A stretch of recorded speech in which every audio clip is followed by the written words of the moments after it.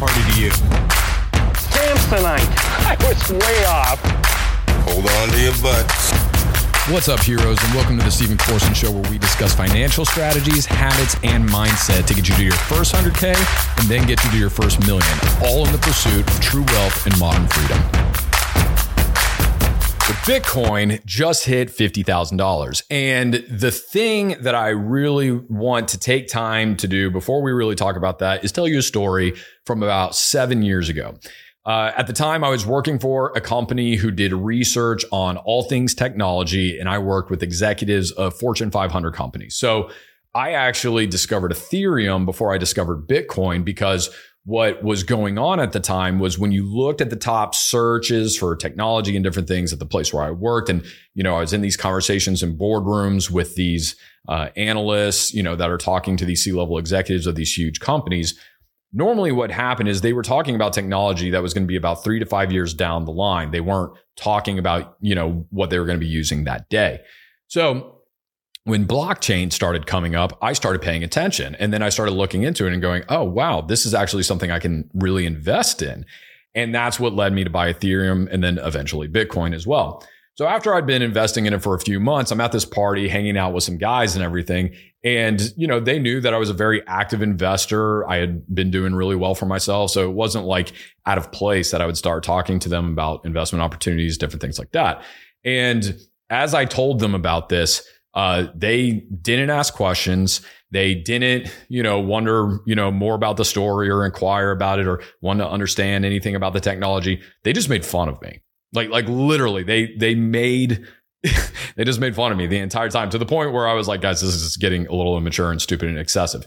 So fast forward 7 years from now, I only know of one of the guys that ended up buying it. He didn't buy it when I told him to. He bought it up at the top at about 19K.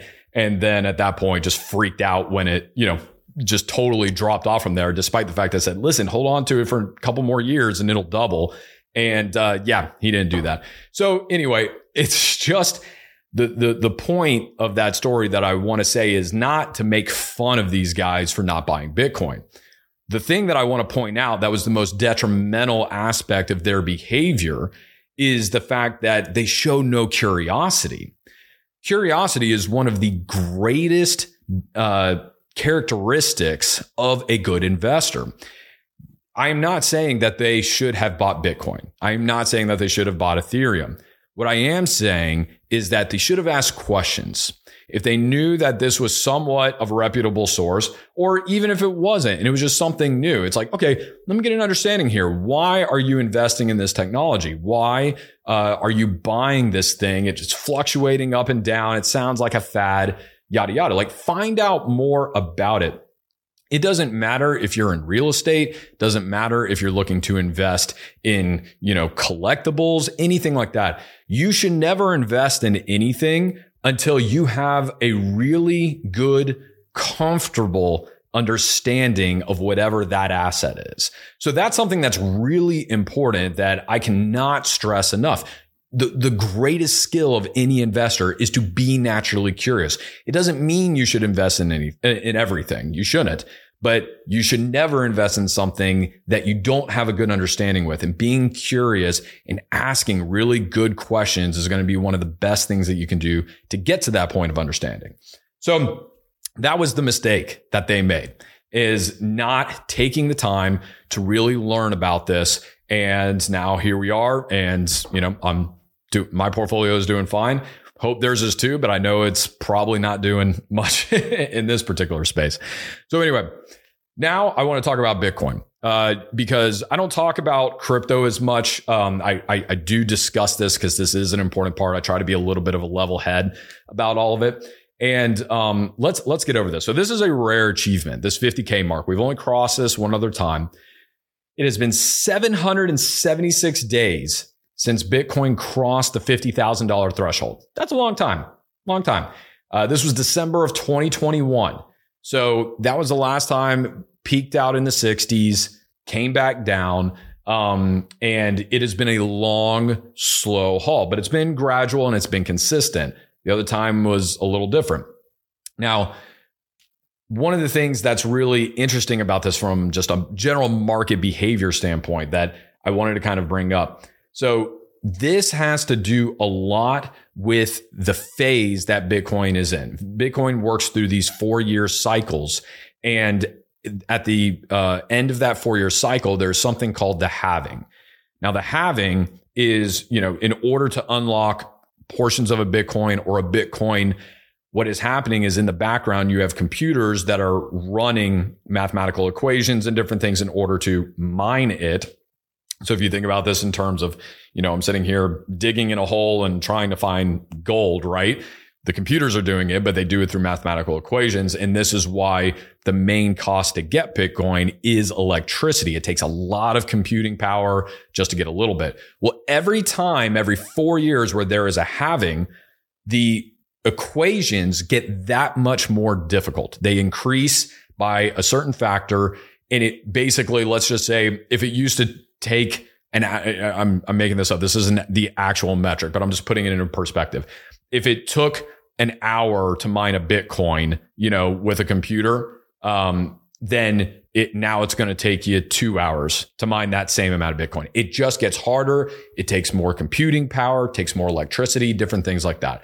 So that is, you don't have to understand all the intricacies. Like I said, that is not an exact one for one thing, but I'm just trying to set the example of like what this does. The reason that's a really big deal is because it makes it harder to get Bitcoin. And with any asset class, the harder it is to get it, the more the value tends to go up. So, obviously supply has something to do with that, but there's supply. So, demand. So that is one of the things that's really interesting is that we are, again, this is coming up on, I think we're in the 4th cycle since its inception.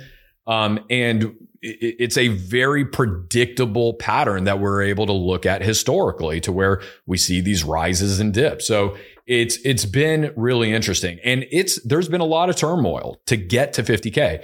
You had China, ban mining. So you couldn't ban over there. It was taking up too much electricity, they said, even though that's not really what it was about. It was about currency control. So there was that. You've had multiple exchanges get hacked, go under. The blockchain itself is secure, but these exchanges have not been. So lots of things there. You've had regulatory pressure. The current administration that we have in the White House hates technology and innovation. Can't imagine why a bunch of 80-year-olds are scared of technology. Go figure. Maybe we should elect younger people. It's just me. But yeah, so there's a lot of things that have happened and that really it couldn't get much worse as far as what it's had to go through in order to get to this 50K mark. So because of that, it shows a lot of resilience. It shows that a lot of people are really interested. And then probably the funniest, most ironic thing, and there's a really important lesson in this to learn, is that the banks and all the hedge funds and big time investors for years have been talking how Bitcoin is a scam. It only gets used by criminals. You shouldn't use it, which is hilarious because it's like 90% of cash has residual cocaine on it. And it's like, have you ever watched a mob movie before? All drug dealers use cash. So should we stop using cash? I mean, don't get me going on it. It's hilarious.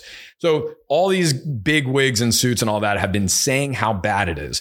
But the reason they've been doing that is, number one, to try to drive the price down so they could buy it.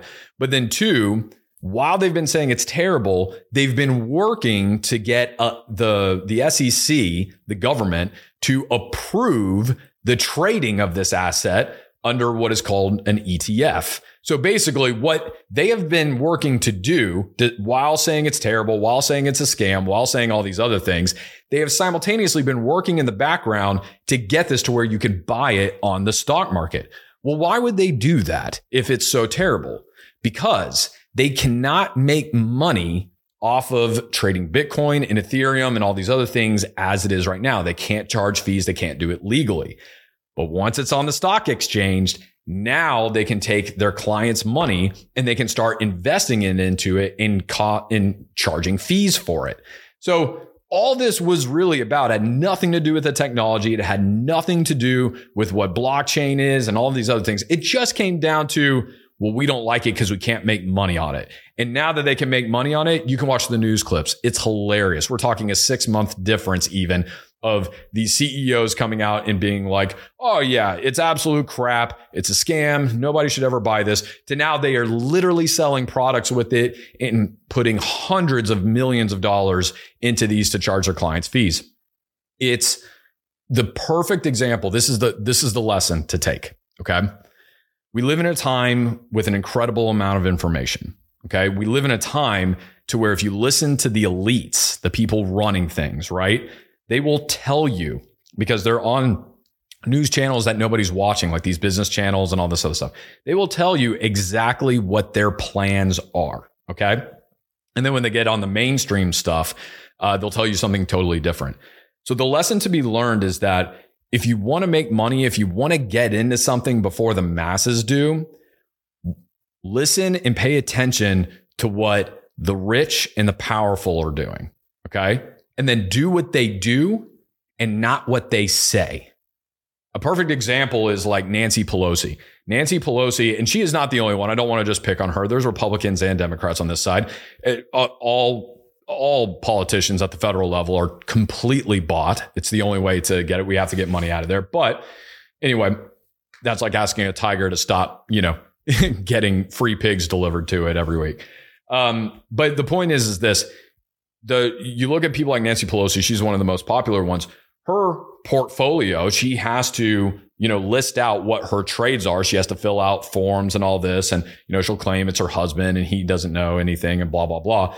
But it's like, then you'll see things like she bought a chip making stock at an all-time high, knowing that they were about to pass a bill to give companies like that funding to make more chips as part of a national security thing. So she knows they're about to get billions of dollars in funding, which is going to skyrocket the stock. She buys it right before then, and then her portfolio crushes it. So that's pretty much the definition of insider trading, but it's legal because she's in government. So anyway, my point is you can find this information online now. People are wising up. They're starting to track this stuff. Even if you don't do the exact trades that they do, just pay attention to the trends. Don't listen to what they're saying. Watch what they're actually doing. There's a lot of documentation around it, and I think it's absolutely fascinating. So this is something that I've really shifted in. You have real estate, for instance. You have huge companies that run the world like BlackRock, who are at the WEF with World Economic Forum, talking with all these rich people and listening to crappy music and doing all these other things, pretending that they're just better than everybody else. And what are they saying there? Because they know the average person isn't going to be paying attention to the things that they're saying there. They're just hanging out with all the rich buddies, talking about climate change when they all flew in on their private jets, which have a massive carbon footprint. So don't care what they say. I care what they do. Well, what have they said about real estate? They're saying in the future that people are not going to buy homes. They're saying that everyone will just rent. Everybody's just going to rent a home. Okay, well, if everybody's renting a home, then who actually owns the home? Well, BlackRock runs the home. Okay, well, if they're saying it's not good for people to own homes, in BlackRock's sole purpose in their existence is to make money, and they're going to be buying the homes. Does that mean that if I want to make money, I should buy the home? Yeah, that's exactly what that means. So that's the lesson here with crypto. Okay, you're going to see this again all over the place, but I think it's just such a stark example of the hypocrisy that is out there and the smoke and mirrors that, all of these, the capitalistic game is thrown up. And you can hate on capitalism and all this other stuff. It's not a perfect system, but it is the best system without a doubt. And you can win at this game. You just have to pay attention to the right things, and you need to be curious.